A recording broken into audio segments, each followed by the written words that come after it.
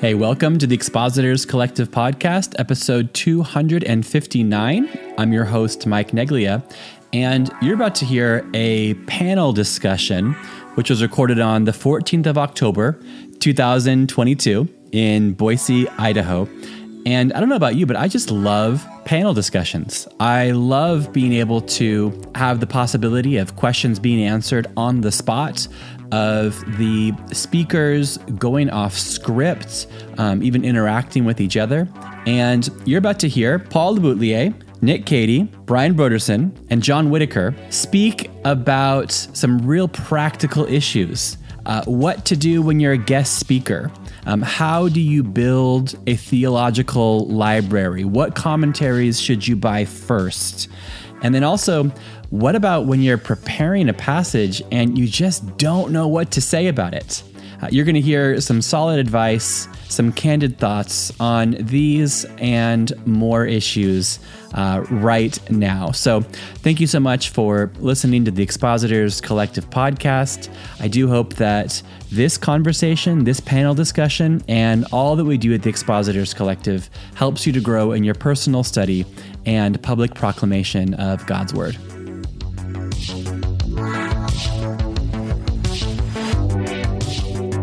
So Paul, you've talked about your sermon prep process, the kind of questions that you ask yourself. Could you maybe, to help these guys think of questions, maybe walk us through what do the few days leading up to your sermon delivery look like? What are the ways that you pray? What are the books that you read? We're interested in that. You said you didn't want to get into it, but that's what we want to hear. Sure. I start by just going over the passage, reading it, and then listening to it in my headphones while I'm walking. I usually do that in the morning, just listen to that passage over and over again, and just get it into my heart. And then the process after that is a bit of what Nick was talking about as far as lining out what the passage is about. I have my entire library on my laptop, and I've been developing it for several years now. There's over 1,000 resources on there, and I rely pretty heavily on those resources to go through the passage and look up words, see if there's something individually in a word, a key word that I want to focus on as far as how I want to convey the passage to the people, and then just go from there. Yeah. Yeah. Okay. What tends to be the first book that you look at, or the first resource that you look at? Is there a go-to? Boy, that's a really good question. The first book, other than the scripture, you mean? Of course, yes. I have some of my favorite commentaries that I like to look at. I've usually got about 5 or 6 of them open at a time on one half of the page. And, the Bible Knowledge Commentary, and there's a few others that I just like to. I like to just see what some of these guys are saying, because it'll often spark the creative juices. They'll mention something. Yeah. That they might not even develop, but they'll mention it almost in passing. And I'm like, oh, yeah, that's where the Lord takes me. So it's various commentaries. Wonderful. Great, thanks. Now I'll begin to take questions from the crowd. Grant? Yeah, I was just thinking, talking about knowing, setting the destination, knowing your audience, who you're speaking to, all of those kind of things. How might you approach that in a guest speaking kind of scenario where you might not be, knowledgeable of where the group is? Maybe I'll answer that, because I'm doing more guest speaking than a lot of these other guys are. So I've preached. I preached for 12 years in one particular church, preached for 4 years in another church, and now I'm mostly guest speaking. So, so in a guest speaking role, how might you approach, the destination, all that? So in my prep, obviously I'm working on the text. I'm going to teach the text, but I don't necessarily know the people, right? If I have any ability to kind of at least get to know the general demographic before I go, I'll try to do that.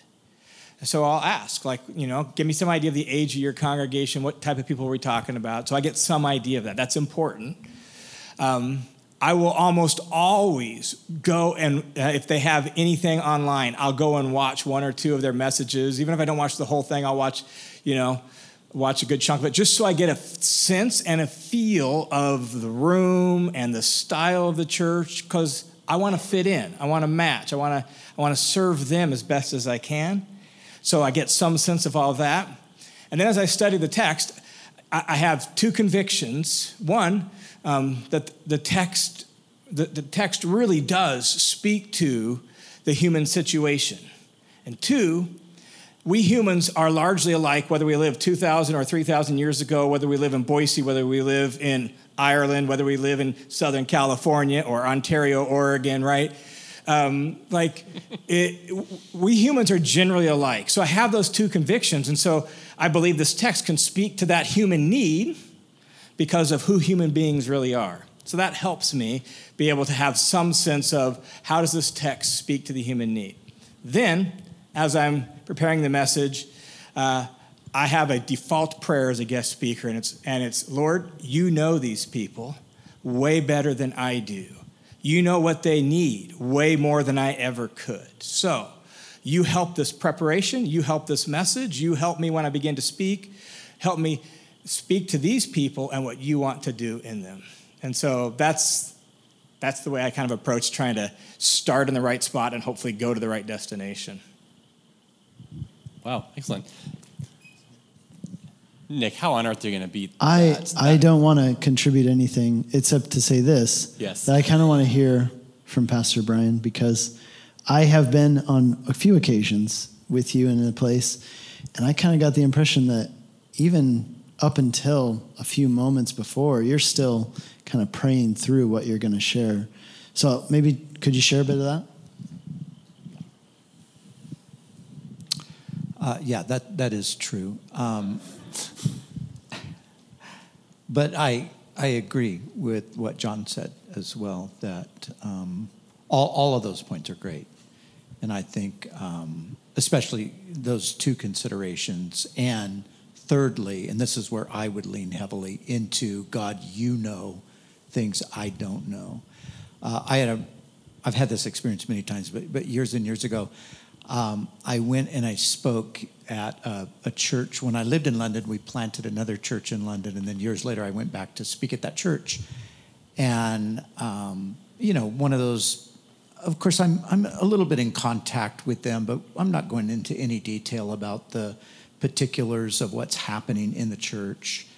And so I come and I speak on a morning where I just sense the Lord is saying, this is where I want you to go. This is your text. I preach.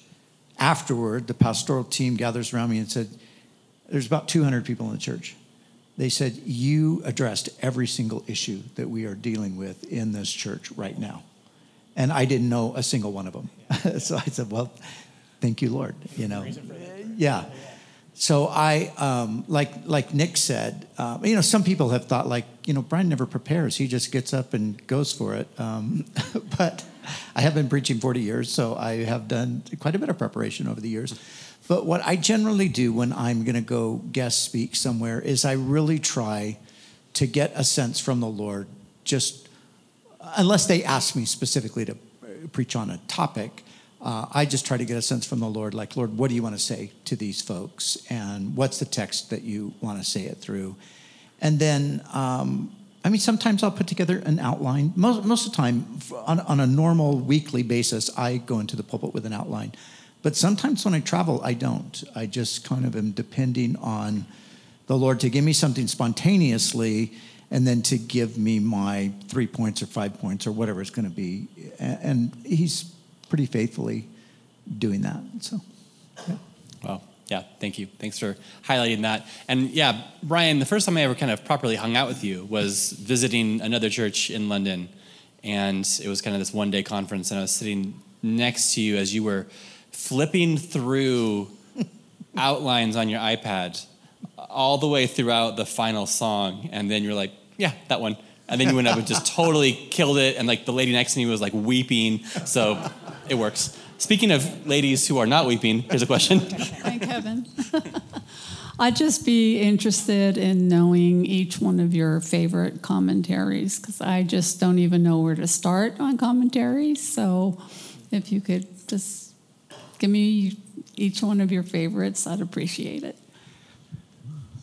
Well, the difficult thing with that question is, there's individual commentaries for each and every book of the Bible. Then there are commentaries that cover, maybe like the whole New Testament or the whole Old Testament or the whole Bible. Somebody mentioned the Bible Knowledge Commentary, which is commentary that's based from the faculty of Dallas Theological Seminary, and it's a Genesis to Revelation 2-volume commentary. So were you thinking something like that, or were you thinking of like an individual book commentary? I guess I'm more interested in the person who wrote the commentary. Do you have any favorite authors? Yeah, authors. That's the easier one to answer for me. For me personally, I have probably one of my all-time favorite authors is John Stott. So I would use Stott. Stott is mostly you're going to get New Testament stuff. I don't think I've ever read anything but on Old Testament by Stott. So I appreciate Stott as an expositor. I think he's an excellent Bible expositor. Somebody a little newer in my world has been N.T. Wright. I appreciate him. Tim Keller, more recent guys who have come on the scene. But Stott's been a staple over the years. Lloyd Jones, people like that. But one commentary I absolutely love is the Bible Background Commentary. I think it's just an excellent resource for... Craig Keener is the author of that, and it's an excellent resource to give you background on each of the books of the Bible, New Testament particularly. I think there's an Old Testament one too, right? Just to clarify, there's 2 Bible background commentaries. So Craig Keener's is the IVP Bible background commentary. Then there's the Zondervan Illustrated Bible background commentary that's multiple volumes. And it's the same, but it has more pictures and has a little more data. And it's really helpful as well. No, it's a variety of authors. And they have a 5-volume Old Testament set, 4-volume New Testament set on that. It's super helpful. So I was going to recommend those ones because they're super helpful for just getting kind of a general overview and background for that. As far as individual commentators, I like a lot of the same ones he said. But there's a guy that's not as well known, and he hasn't written maybe as many, but every time I read a commentary from George Guthrie, I'm like, I like this dude. I like this. I mean, it's clear. It's like you can tell he's incredibly brilliant and done a lot of research, but he loves people as well as loves the Lord, and it's written and shows both that. So and I don't always agree with everything, right? You never, because it's an individual, you're never going to agree with everything. But I always feel like he gives the text a fair shake, even if that means like he teaches at a Reformed Presbyterian college. His commentary on 2 Corinthians, just the other day, I was reading through that, and he mentioned specifically a phrase in there that he says, this phrase means that there is no such thing as limited atonement. That goes against the doctrinal statement of the college that he teaches at and its heritage. But it's what the text says. I can work with the guy that is honest with the text, even if I don't always agree with him on everything, because I feel like he's giving the text a fair shake. So I like him. I like George Guthrie quite a bit. Gordon Fee. I like a lot of Gordon Fee's stuff. Again, he's Assembly of God, so he's going to come from more of a charismatic background. And so you just have to be aware of that. May not agree with him on everything, right? Some things, But again, he gives the text a fair shake, and he really wrestles with the text. So those are a couple guys I like. I actually get this question a lot from people online, and a lot of people don't realize how expensive commentaries are to purchase. And so I encourage people to get online and go through David Guzik's commentary of the whole Bible. And I'm sure most of you guys do probably go through that, enduringword.com, and it's fantastic. And it's free. And David has just done a fantastic job, and it's a great tool.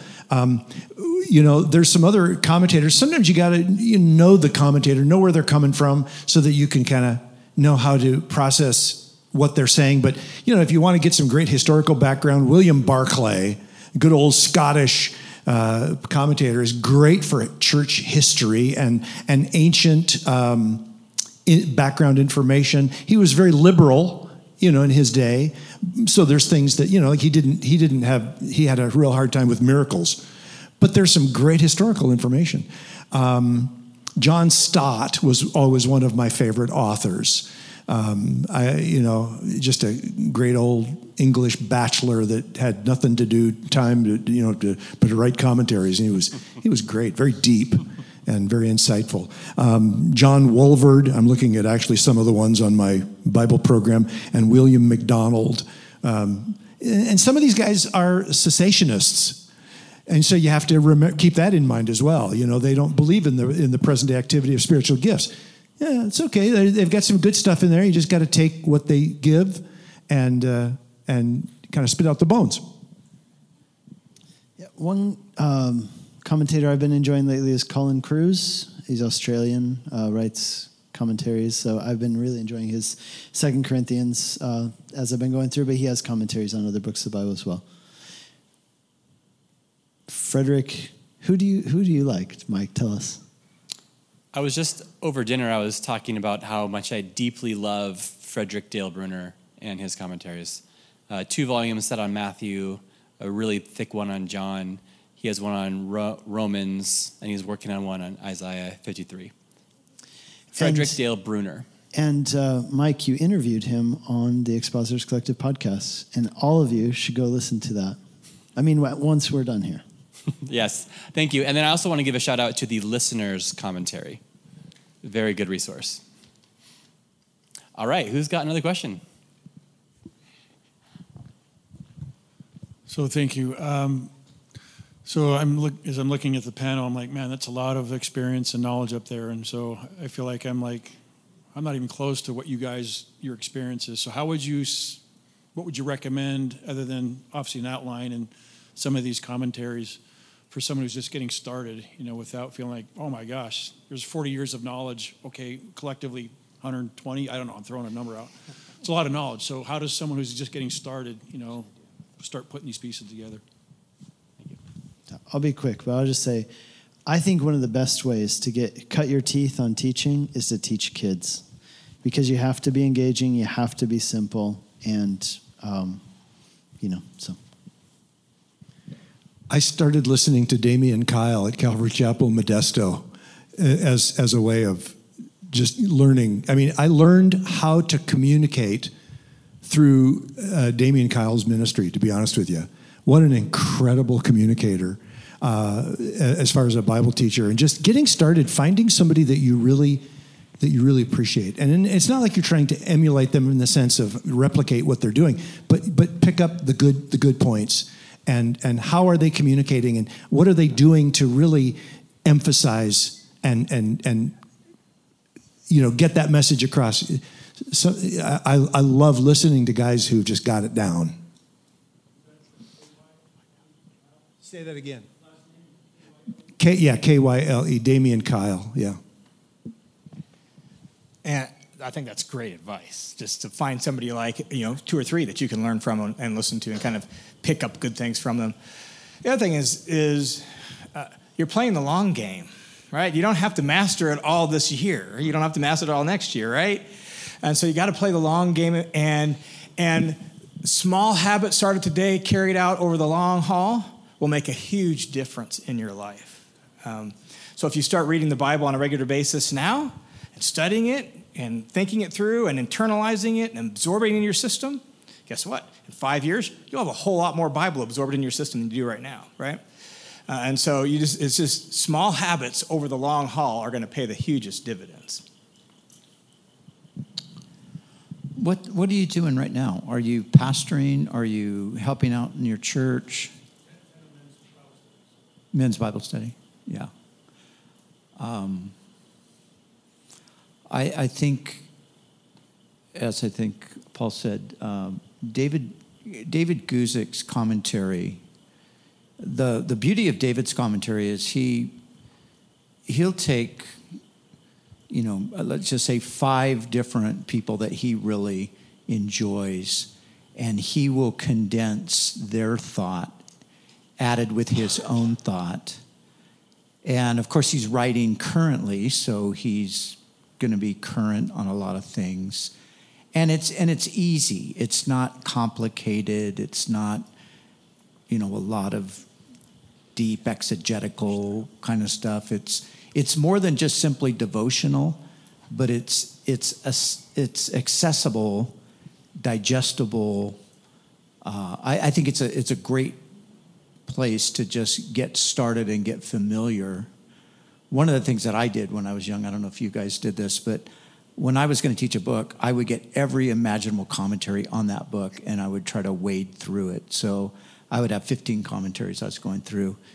And I guess maybe now it sort of paid off, but back then it was so burdensome. And so now my practice now is I use 2, maybe more, maximum 3 commentaries as I'm teaching through various series these days. And sometimes they just sit on my desk most of the time, and I never even open them. But they're there as my reference point. So, but Guzik, you can't go wrong with Guzik because he's got the entire Bible, and he's gonna also introduce you to other people that you're going to go, oh, yeah, I'm going to check that out. I like that quote. Oh, that's a great quote from that guy. And then you can kind of launch off David's into some of those others. Okay, so here's Zach. So when your normal processes don't give you a clear direction and where you're going to go with the passage, what do you do then to try and find what you're going to do with a particular teaching that you're going to give? Help, Lord. You cry for help. That's what I do. I think we probably all do that, and we've all been there. And there's some texts that are easy, right? You come to the passage, like you look at it for half an hour and you feel like, man, I could almost preach this now. I just need a little bit more time, right? Then there's some texts where it's like you stare at it for 10 hours and you're like, and Sunday's just around the corner, right? That's help, Lord, right? That's where I'm going to be tomorrow. Yeah. Yeah. So sometimes it's just hard. There's just some text where it feels like you're wrestling a grizzly and you just can't get this thing to come, to calm down here, And I guess my encouragement in that moment would be, beyond the help, Lord prayer, right, is just make sure you have one clear point and just figure, I'm going to give this clear point to the best of my ability and trust God to do something with it. Because that's what I got right now. And just leave it at that. So. Agreed. Sometimes you play a 1-string guitar, and that's it. And there's just one note, but it needs to sound clear and concise. And at the very least, you can always just teach. You're teaching the passage. When I first started in the ministry, it was a slow kind of a deal coming to systematic teaching. At first, I thought you had to teach topically. That's what I was actually first raised in until I started listening to the radio and hearing guys like Chuck Smith and David Hawking and some of the other Bible teachers. And I remember when I first started pastoring, Saturday night was the worst night of the week because it was like, oh God, what am I going to say? And you're just going through the Bible. Isaiah, I did that a couple of weeks ago. So the beauty of teaching through the Word of God is that you know what's coming up. You know it's right there. Like this Sunday, I'm doing John chapter 3. Well, it's a no-brainer. We're just going to go through. We're going to go through the chapter, and when you teach through the Word of God, and God is going to be faithful to minister to the people. There have been times that I've gotten done teaching, and I've said to my wife, I felt like all I did was just kind of taught through the passage, and it seemed kind of dry-ish, but she's like, just trust the Lord, that He's going to bring things out of that people are going to, and He's so faithful to do that. The Holy Spirit, don't underestimate the role of the Holy Spirit in the whole teaching process. Yeah. Well, depending on, your style of learning, as Paul was pointing out earlier, I find that personally for me, it really helps if I have some other people to discuss it with. Almost, it helps me, like as I'm talking to them about the passage, to get more clear on it. So that's why I do this thing with these 5 guys that I meet with. I think it's a good process. It helps me. Another one is that I go running with a couple guys and I'll just verbally process it while we're running. I find that very helpful. And one other thought would be, if you have a big text, you're trying to like draw a thread through it and get like, okay, what is the big idea of all this text? Maybe you're trying to bite off too much. Now, sometimes a passage is assigned to you in a schedule and you have to do that. But if not, maybe you just need to dial it back. Like Paul was saying, maybe instead of teaching 10 verses, you just need to go down to like 2 verses. These 2 verses have a clear point, and I'm going to preach that point. So... Yeah, and perhaps the inverse is true as well. Maybe you're teaching 10 verses, and then maybe it should be expanded to 15 for a bigger chunk. And of course, there's always, you could be led to share your testimony. There's always that. And one other thing that I think might be helpful too is, obviously the question is, what's your text? How many verses are included? What's the content of it, and so forth. But I think like John said, so you zero in on one point, but there might be 3 or maybe even 5 sort of incidental things around the point, maybe some history, maybe some cultural background, just little bits of information that you touch on this, touch on this, touch on this, touch on this. So you're teaching people some things about the text and all of that. But then okay, but what I really want to focus on is I want to focus on this one thing. So you've maybe spent 15 or 20 minutes talking about these things that aren't the main point of the text, but they're relevant and they can be helpful, and they're just giving people general scriptural knowledge, but then you zero in on your point. And that's if you're struggling. Again, some texts just lend themselves to preaching and you don't struggle. They're just there. But others, you're like, tomorrow I'm going to fly home in a plane and I'm going to look at these verses and think, where am I going to zero in? Because it's just how did I end up with this text? Who gave me this? This is my teaching team said, oh, you're teaching that. I was like, oh, thank you. All right. Well, guys, that's been great. We have another Q&A panel tomorrow. So thank you for your great questions. Thank you for your great answers. All right. Well, thanks so much for listening all the way to the end. I hope that this helped a little bit. That's our hope. That's our goal. Well, speaking of kind of Q&A, speaking of the ability to just kind of ask questions and get answers, if you like this kind of thing, let me invite you to our Expositors Collective private Facebook group. At the moment, there's almost 500 Bible teachers or preachers that are there, and it's an opportunity to speak about the episode that you just heard, to ask your own questions, to get advice. I can't promise you it's going to be a life-changing experience, but it's an online community of brothers and sisters who want to grow together. And so you go to facebook.com/groups/expositors collective. Hey, I hang out there. Maybe I'll see you there. And whether you're on Facebook or not, I do hope that the Ministry of Expositors Collective helps you grow in your personal study and public proclamation of God's Word. God bless.